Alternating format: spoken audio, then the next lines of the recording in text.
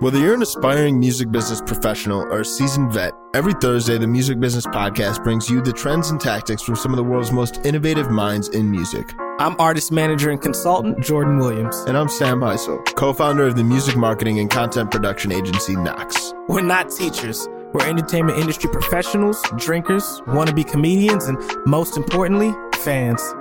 Welcome to the show. Yo, what up? It's Jordan from the Music Business Podcast. Today, I am super excited to introduce our guest, Andrea Magdalena. She's the founder of a nonprofit called She Said So, which promotes inclusion, diversity, collaboration, and community in the music industry, primarily for women and gender minorities. It was founded in 2014, and since then has grown to 18 chapters and over 15,000 members. So today, we get into what it was like building She Said So. We get into what it was like building a community, not just locally, but internationally. And we also get into her past experience with strategic partnerships. She's also worked with Microsoft, YouTube, Sonos, the list goes on, and the intersectionality between tech and music. Really excited for you guys to hear this one. I think that's something that we haven't gotten into the podcast much is diversity and inclusion explicitly as we want to. And I'm glad that we get into it today. So whether you're into the music tech space, whether you want to start a business yourself, whether you want to start a nonprofit, or you want to learn how to speak out at your organization against inequalities, I think this is all relevant for you. So there's a lot of stuff to learn here. Really excited for you guys to hear it today. Let's get into it. Hey, Andrea, thank you so much for virtually coming out. My pleasure. Thank you for having me, Jordan. How's it going? I'm good. I actually just got back from vacation recently, so I'm like in a very chipper mood. So how are you doing? Well, I haven't been on a holiday yet, but I've just moved into a new house. So feeling really good about everything, inspired, fresh perspective, all that. Exactly. Weirdly, one of my favorite parts about moving into a new apartment is decorating. So hopefully you're having a good time, like choosing where the furniture should go and things like that. It's like my favorite part. Yeah, I love it too. It's a slow process for me. I'm trying to not make it into a stressful thing. So we got the basics covered. And then from here on out, I'm just going to take my time. Yeah. Awesome. So I guess before we kind of get started and to dig a little bit deeper into She Said So, before we even get to that, what do you think of the value sets, maybe 2 or 3 that have afforded you the success so far that you've reached in your career? I love this question, because I feel like it kind of helps me define myself to myself better, and something I need to continuously remind myself of. I'd say definitely resilience and perseverance, because I come from a background where, I'm from Romania. My family is pretty kind of like lower income, middle, lower income. Mm-hmm. And so I've really had to fight hard for everything that I had and not let myself be, stopped or interrupted by the obstacles that came my way. So resilience is a big one, but also kindness and empathy. I would put those in the same bucket, because everything about life is about people, is about the relationships, right. Or not so much the relationships, but maybe the interactions, even if it's just a simple hi and bye to, the lady who sells you something at the store. Even that micro interaction there, to me, I like to make the most of it and make it pleasant, and by being kind to the other person I'm talking to. So that's kind of my number one rule. And thirdly, I'd say, hard work. I don't know if that's necessarily something that you're born with or develop in time, probably a little bit of both, but to have this determination to put in the hard work beyond any sort of cards that life has given you. It's important. You might think that people who are born with everything, they got it all, but no, they need to put in, those who truly succeed in the long term, really put in the work. So that's kind of what it takes, in my opinion. Nice. Yeah, a couple of ones I would consider are on my list too. And the biggest one that you said is empathy. Especially like in the music industry, working with artists, working with people that take what they do so seriously, and it's such a core part of who they are as human beings. Like empathy is, you have to lead with empathy, in my opinion, but not just that, but also the people working with the artists, people like me and you, all of us deserve a lot of empathy in general in the world, but that's definitely one of the values that I take like very seriously. So that's really cool that you said that. Resilience, perseverance, hard work. Perseverance, I guess, is an interesting one because you said like, maybe you're born with it. Maybe you're not, maybe it's a little bit of both. But I feel like as I continue in my career, part of that perseverance and part of that hard work comes from my motivations and figuring out what those motivations are in order to cultivate those things. So I'm sure people are born with hard work because maybe they were surrounded by it. Like you said, your family comes from a lower middle class home. You've seen hard work a lot, but I do think something that I'm realizing now as I'm inching closer to 30 is that cultivating those motivations to exemplify those values is kind of how I figured out how to do those things. So I love that. It's so important to keep asking the why. You know, I think it's one of the most important questions anyone can ask themselves. Right. Why am I doing what I'm doing? Why am I choosing this? Or why am I in this situation that's, out of my control? And what can I do to make it more mine? Yeah. So that's like tying in really nicely with motivation and finding it when maybe you're having one of those days where it's more difficult to find it. Absolutely. Awesome. So I guess jumping headfirst in that She Said So, kind of give me the background on how it started. First of all, starting an organization like this is like very courageous, I feel like, in the music industry in general. I know you have. I definitely have, as a minority, have gone through things in the music industry I wish I did not. I'll just say that. But starting an organization about it and bringing it to light and making it a conversation is super courageous. So I guess I kind of have two questions. One, what's the background of She Said So? How did it start? But also, what compelled you to actually do it? Like, obviously, I have these conversations with people in the music industry all the time about sexism, racism, so on and so forth. But what compelled you to actually do something about it? Thank you for asking me this. Firstly, I should say She Said So exists as an organization completely by chance. It was never something that I set out to do as a goal of mine. This is something that I want to do in my career, start my own organization with a social impact. Not at all. My background is actually in tech. I started my music industry career on the streaming side of things, on the tech side of things. And that's what got me into the industry more so. And, I obviously noticed issues in terms of representation and discrimination, and just inclusion overall in both sectors, both in tech and in music. And what I found to be very different between the two was maybe the attitude that they were both kind of tackled with. There was this openness and kind of desire to make things better in the tech space, whereas in the music industry, it was almost something like that wasn't really talked about at that time, right? We're talking end of 2014. Yeah, that's when I decided to take things in my own hands and build my own community of women who help each other out, because I didn't find that. I found quite a lot of competition and animosity and like who's cooler than who, or maybe, a lot of being ignored in the industry at the time. You know how it is. It's hard to get a foot in the door unless that's already kind of set up for you, or you happen to come across that opportunity. Sometimes it's complete luck, to be honest. That's the thing with the music business. It's not like science where you need to follow these very rigid steps in order to get to this level in the industry. It's quite open, and that's great, but that's also difficult because there isn't one manual that people can follow to to get in it.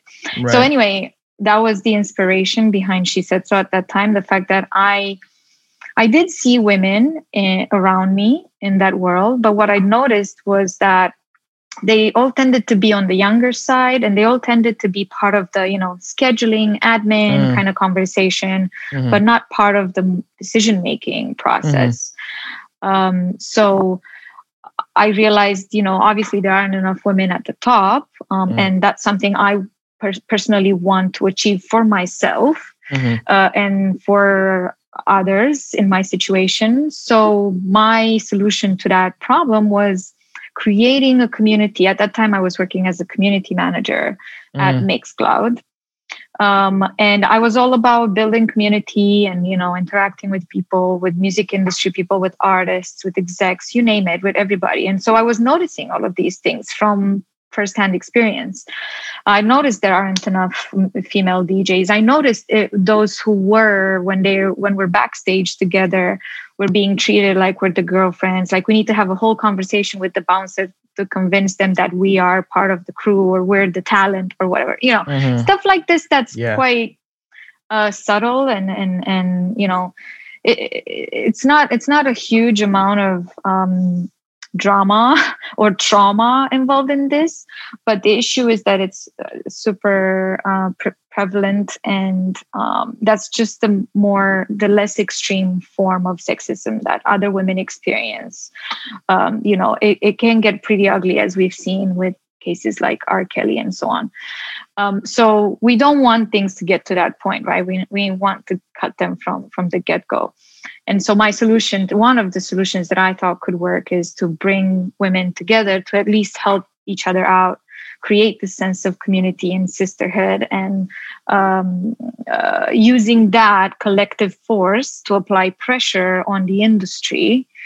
And then, fast forward a couple of years, the word spread really fast. I guess there was really a need for something like this to exist. And then, She Said So became an organization because all of a sudden everybody wanted to be a part of it. And collectively, our voice as women really was heard to the point where, we started getting invited to do things and brand partnerships and all that stuff. And that's kind of what pushed me into taking it from an idea or a side project that I wanted to do purely out of passion to something that exists as an organization and operates as such as well. Right. Was that decision for you scary at all, or did it just seem like something that was an easy next step? I'm only asking because myself, speaking out against situations that I may be in that make me uncomfortable isn't always the easiest thing to do. So at that point, was it a little bit scary going into it, or was it like fuck yeah, let's do it? You know what I mean? I'll have to admit it was and continues to be scary. I think that when you speak out, there are some doors that open and then there are some doors that close when you do so. And, it's a case of acknowledging that and not letting that deter you.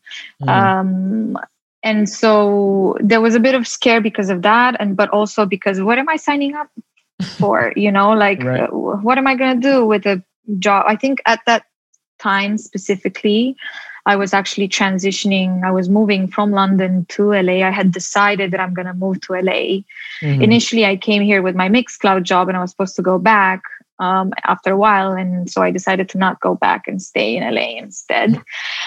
So that's when I had a bit more time in between jobs to actually, take care of all this She Said So stuff and set it up so it operates more sustainably as an organization. I have to admit, it's been so great ever since. Because I treated, there is a huge activist component to what I do, of course, but I like to treat it like a startup, not like a charity.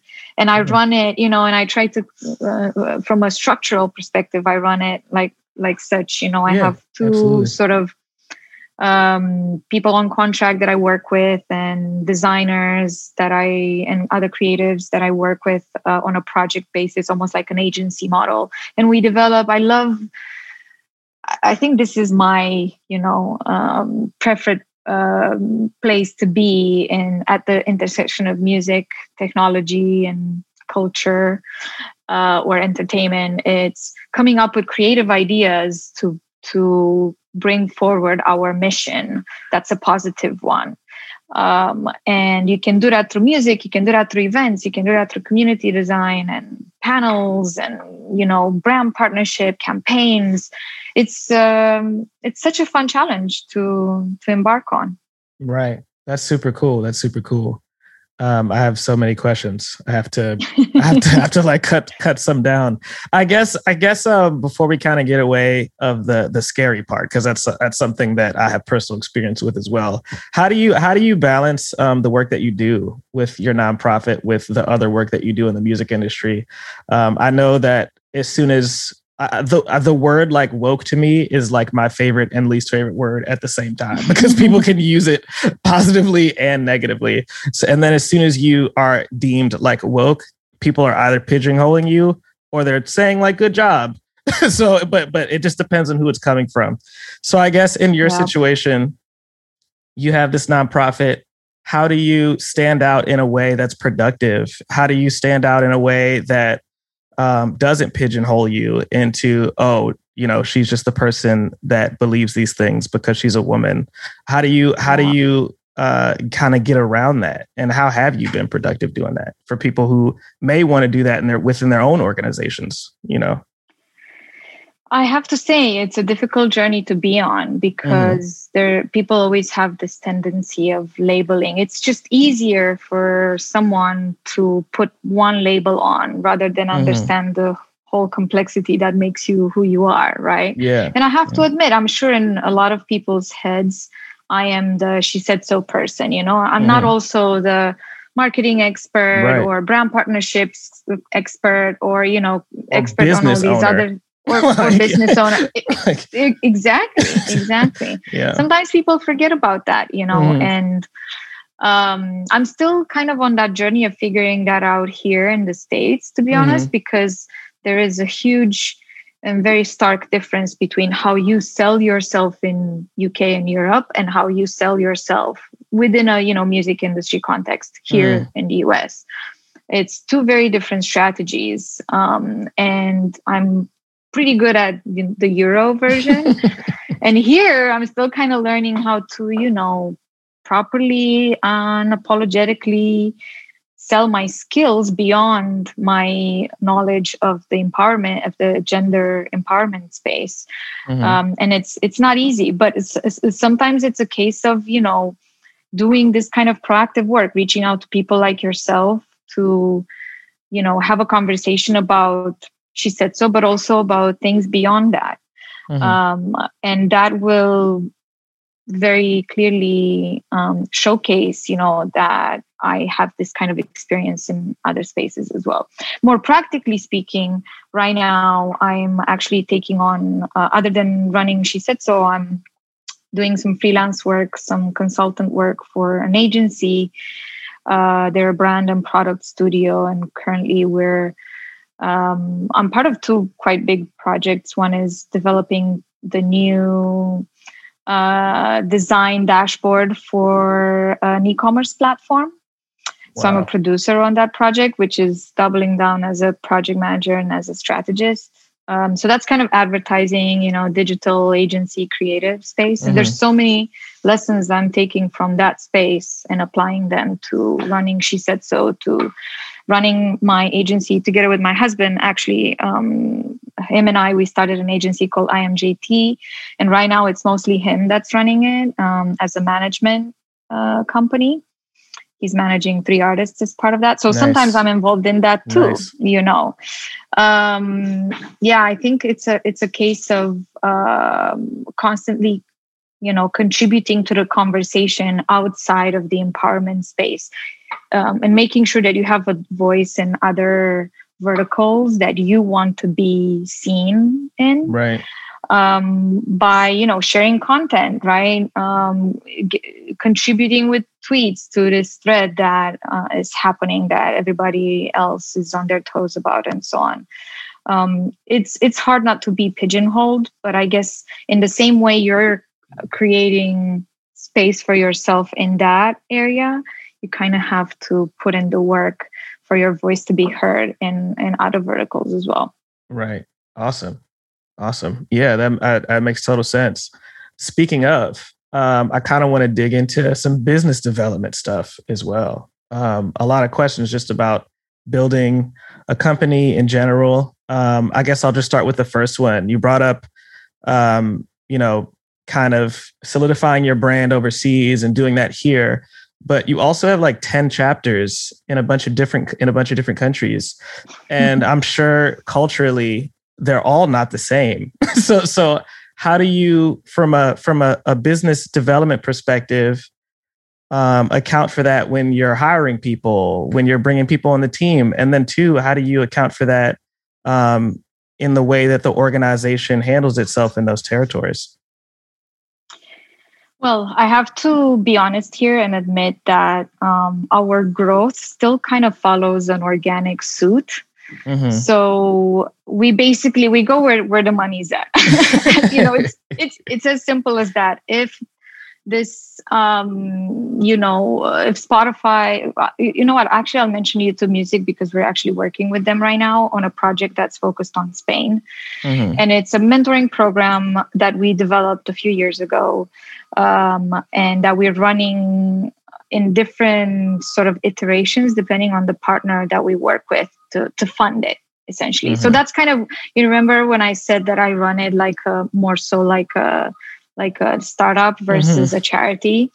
It's in situations like this where, we developed a mentoring program that's a model, it's a framework that can be easily adapted. It's essentially a scalable program, right? It's something that companies like Microsoft and Facebook pay big money for because they're such a huge company and they want to know how to develop things that they can scale, but are just as impactful at an individual level as they are at a mass level. And so, we developed this model, and then over the past 4 years, I think it was 2017 when we launched it, we did 3-month mentoring schemes. We did 6-month-long mentoring schemes. We did it for 50 people. We did it for 5 people. We played around with the format so much that, we got to a point where we were pretty confident in how we adjust the dials. Nice. And so as a result of approaching the challenge in that way, and the community building in that way, we were able to apply that and adapt it to that specific market we were, nice. We wanted to focus on. And so, so far we've run the project in France and Italy last year as a virtual mentoring scheme, and we just launched a hybrid version it's called She Grows with YouTube Music in Spain this year. Nice.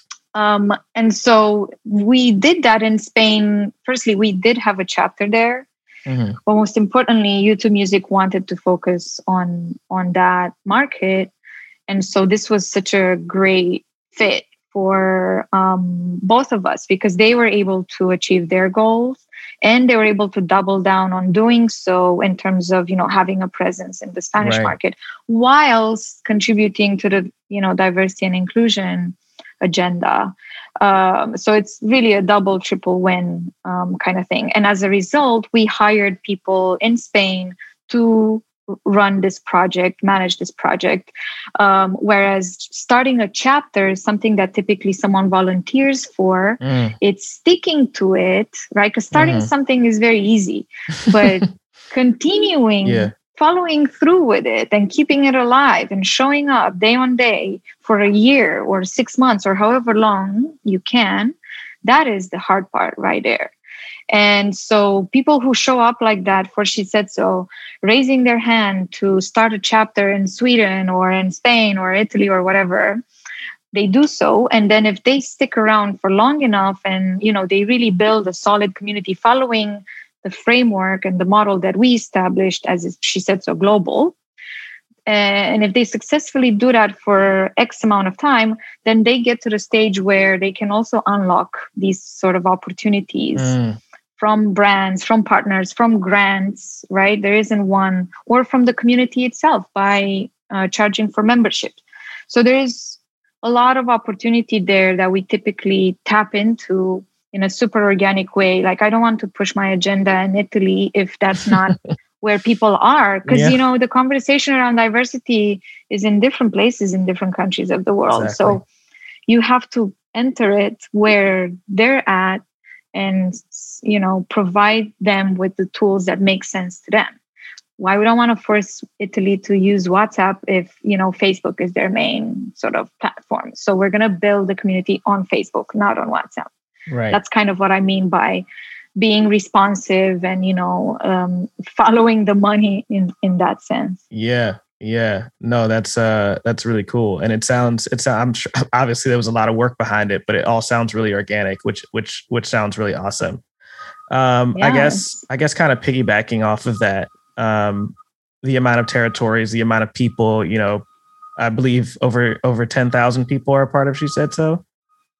I think we're at 15,000 now, but we're broken into all these chapters around the world. So it's kind of, honestly, it's impossible because of privacy regulations, right? So it's kind of difficult to bring everybody under the same umbrella from a database perspective. Right. But yeah, there's around 15,000 of us dispersed across all the different chapters we have around the world. Cool. So you worked in community at Mixcloud. You obviously are in charge of a very large community now. It sounds like community is going to be in the work that you do with artists, because it's about coalescing communities around those artists. What do you think are some of the key pillars in just building a community in general? And how do you think you've exemplified that through your work? Oh, yay. I love this question. I haven't been asked oh, nice. about this in so long. And I used to do these talks specifically, from wearing my Mixcloud hat. So it's kind of nice to wear it again, and like put a little SESO logo on it too. Nice. Community building is so extraordinary because, if you really think about it beyond the professional term itself, it really is, like your family is a community, your neighborhood is a community, your city, your country. It can be scaled up and down as much as you want. Even two people together make a community, in my opinion. Any sort of collective, get together of people is a community in my eye. And it doesn't follow the formula 1 + 1 = 2. It's more like 1 + 1 = 1,000 sort of thing. The power of bringing people together is just really special. And to segue into your question, what are the pillars that make a community? I think bringing people together with a shared passion for something, or interest in something, or even hatred for something. I wouldn't recommend that, of course, but that could be one thing that that we've seen it. We've seen people come together for that.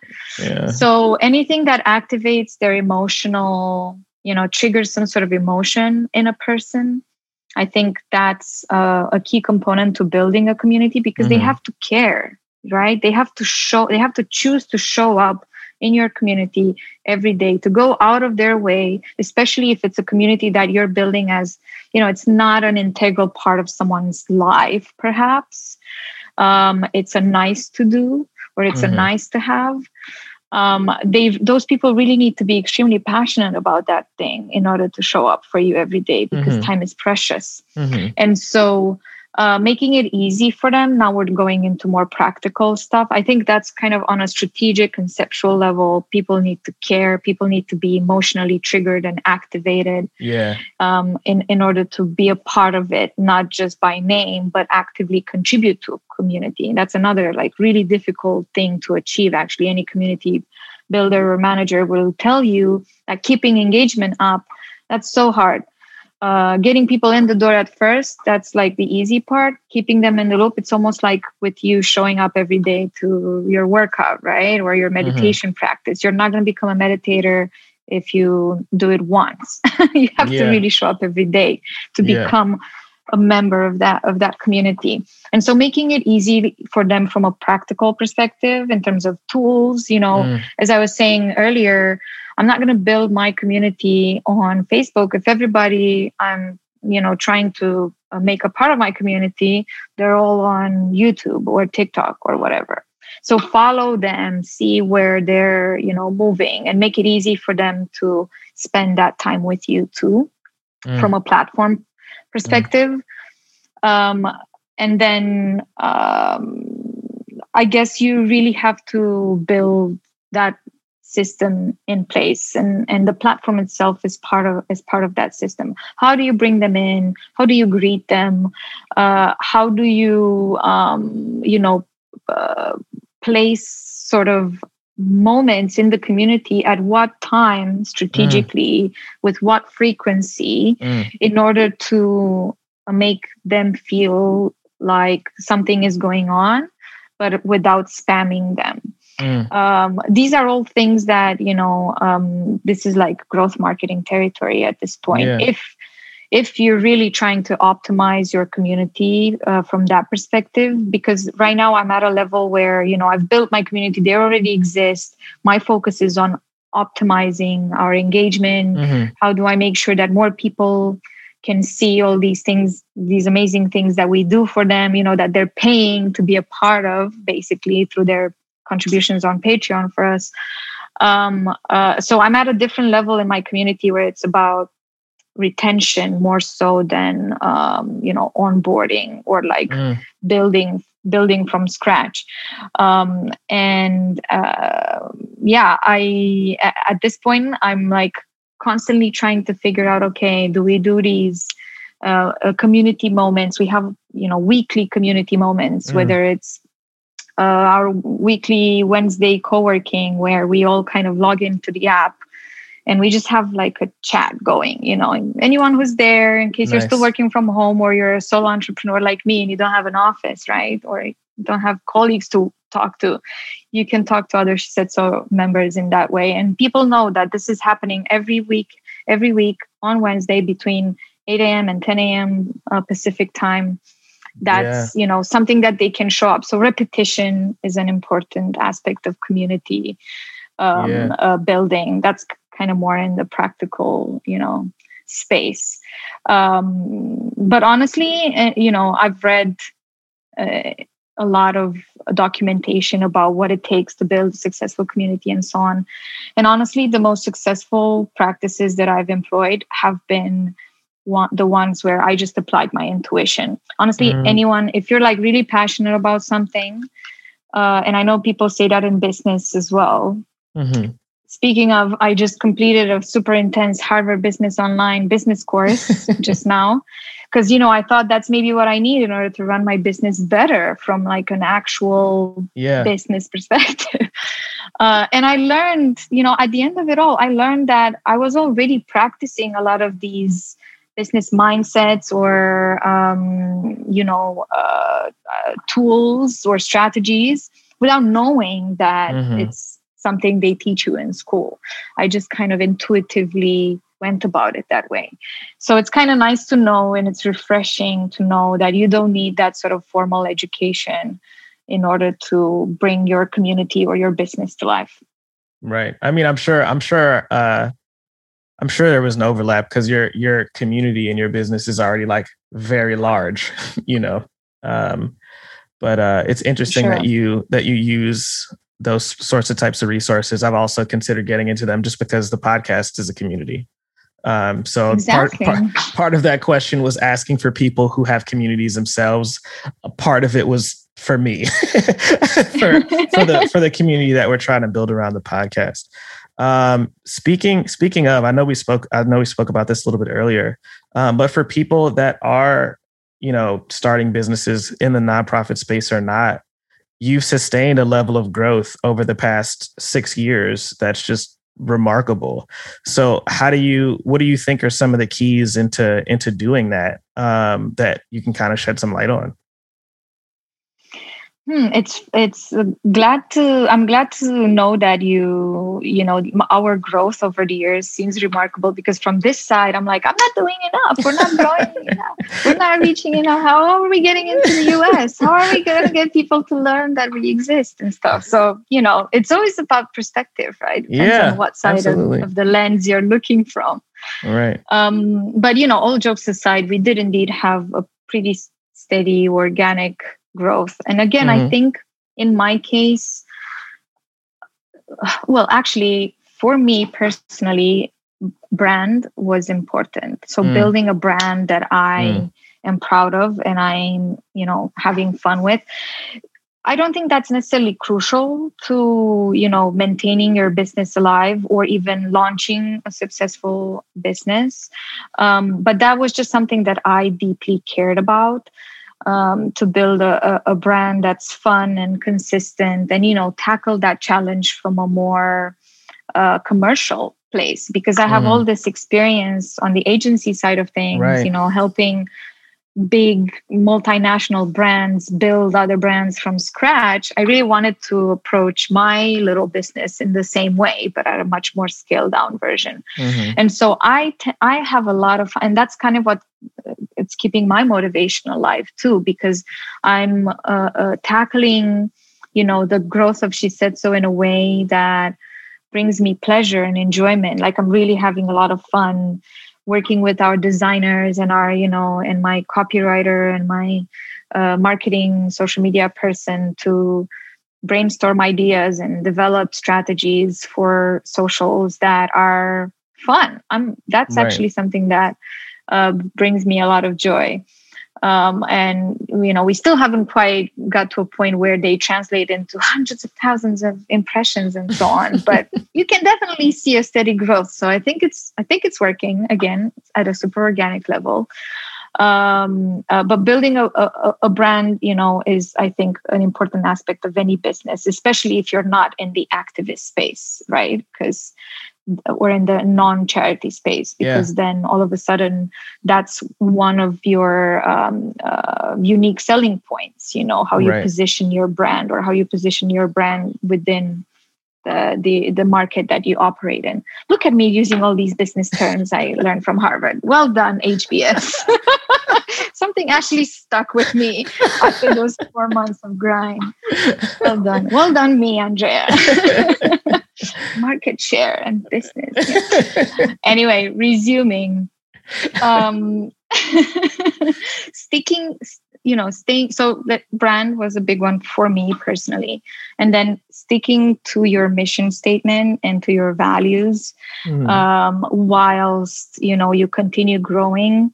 I know there's, back in the day in the music business, there used to be a lot of hate against selling out, right?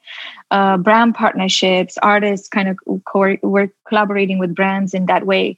I feel like that's changed a lot. And part of it kind of has to do with this new trend of, being good and doing good, becoming a cool thing, because that didn't used to be cool, just, a handful of years ago. And so,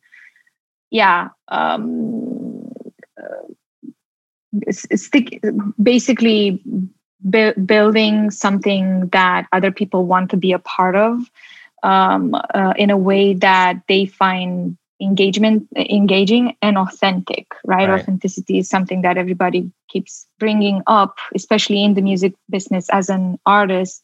How do you differentiate yourself? How do you build an authentic relationship with your fans? It's almost applicable and more or less the same way to our community, but in a slightly different way, because we're working with people who operate behind the scenes. We're not working with fans. We're working with the actors of this industry. So it's slightly different, but from a principle perspective, the same rules apply. Like put your money where your mouth is, basically. Like really mean what you're saying, and not just because it's Pride Month this month, but because that's something you stand by throughout the year.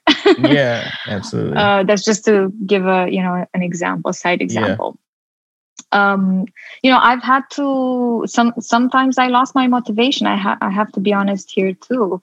I had points where I was just like, why am I doing this? I could be making at least twice as much money, probably working, following the formula, working in big tech or something like that, because that was going to be my trajectory, right? And it's hard sometimes to find a motivation, which is why you go back to your why question. And you try to find it. You try to find it there. Right. Yeah. No, that makes total sense. I guess, kind of closing out a little bit. 2 more questions. One are to kind of go back to what you said about branding. What are some of the questions that you ask yourself when solidifying your brand? And 2, you obviously worked a lot in strategic partnerships. What are questions that you ask of the brand that you're working on behalf of to identify what partnerships may be successful for them? I guess let's just start there, because that was kind of a big question. Yeah. And you know what? The answer is exactly the same as what I just said, which is starting with the why. Whenever a brand, for a couple of years, I did strategic partnerships for Microsoft. That was between Mixcloud and whatever I did next, which is advertising. Yeah. And so, at Microsoft, I was actually hired through a third-party agency as well, but we were pretty embedded in the product team. So funnily enough, we were hired by the product team, not the marketing team.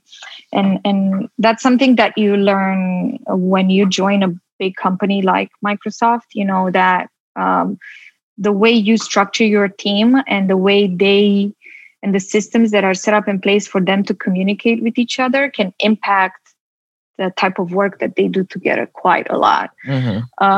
And so with us being hired by product, we always had to, our why, or the answer to our why question always had to feed back into the data and to kind of go, forward with strategic partnerships that made strategic sense from a data perspective, more so than, awareness and, cultural conversation, community building, which is something that a completely different agency was hired to do as well. And their tactics were very different. Were a lot more, like experiential marketing, whereas in our case was a lot more product based. So when developing strategic partnerships, whether I do it for an artist or I'm on the other side, I'm on the brand side of things, especially when you're on the artist side of things, you really have to work with them to develop a concept that goes beyond the payout itself, which is, come on, let's face it. We know that when a brand comes together with an artist, there's the commercial aspect of things that motivates the artist, and the artists who do that very well, and they tend to build the strongest communities of fans that will stay loyal forever. The so-called super fans, they're the ones who leverage the right partnerships, even if it's maybe a brand that you feel like, it's like Nando's in the UK, this restaurant or whatever, that's like clearly not got to do anything with music in that sense. But you force the brand into introducing some sort of aspect to their campaign that, or slightly changing the campaign or your appearance in it, in a way that speaks to your fans, that where they feel like that authenticity actually exists. So it's not just about the money, but it brings some sort of value, whether to the fan, to the artist, in a way that goes beyond selling that product or selling that service, whatever there is. So again, authenticity and, answering the why in an authentic way is key. And from a more practical perspective, especially if you work at a brand where product matters more, It's all about the numbers and about marrying those objectives with the cultural aspect of, developing partnership in music, because we know very well it really needs to tick that box as well. It needs to be relevant, and it needs to be meaningful and authentic. I hope this answered the question about strategic partnerships. It definitely did. There is no one way when it comes to the strategy part, and I guess where you can really have a ton of successes on the execution part, because that's something that you can easily improve and make more efficient and become really data driven in. Right. Awesome. Data is an interesting answer to that question, because I don't really have much experience with strategic partnerships, but even my ignorant self didn't really think about data as explicitly as saying that's a huge part of it. So that's definitely an interesting take on that, and something I'll have to look into after the episode. Cool. So I guess last question. I was reading your bio, was going through She Said So, the website, and there's so many things that you do. There's so many things that your organization does. What is next? What's next? You know what? I'm taking this summer to think about it. That's my answer. I'm not even joking. I'm actually going through an exercise with someone who I deem an advisor. He probably doesn't know that yet, but he's basically my advisor now. And he's helping me. The initial conversation was, okay, I want to improve my deck, because having a nice looking deck, pro tip right there, it's something that a lot of brands / potential sponsors care about. And so in helping me achieve that goal of improving my deck, we actually unlocked a much bigger question, which is, what is She Said So? What do I want it to be 5 years from now? Right. Because as I said, it's been very much a reactive kind of growth, us sort of organically responding to the needs of the community. And the why was very obvious why I'm doing this. Right. At this point, 7 years, almost 7 years, 6 years down the line into this journey, is the answer to why the same, or are we becoming something else? Do we want to become something else? Would it be more impactful if we were something else? So these are some of the questions that I'm asking myself right now. And what I do know for sure is that I really want it to continue being the community that it is today, where people really show up with their full selves, and they're so, kind, and they're so generous. They're shared their email address. The other day we had the VP of artist relations at SoundCloud kind of spend a whole hour with us, giving her tips, for 15 of us. There weren't more. It was a really intimate experience. I'm going to give you my email address, creating that kind of, maintaining, not creating, because we already created, but maintaining that kind of spirit of collaboration. That's something I definitely want to do. And then as a secondary objective, I really want to achieve that through really cool, creative, interesting, and innovative ways. I want to engage with VR and AI and new tech in cool ways that are fun and help us further our mission. That's my biggest ambition. Figuring out how to continue marrying, this commercial kind of brand partnerships, advertising space that I have quite a bit of experience in, with culture changing, trend setting, but most importantly, community building aspect that I operate in within the music industry. Right. Awesome. Well, looking forward to seeing that in execution. Great. Back at you. Thanks. Great. Well, thank you so much for coming out. I had a great time. Hope you did too. And hope you have a good one. Yeah, I appreciate you giving me this platform. Thank you so much, Jordan. Of course. And the Music Business Podcast team. Of course. All right. Talk soon.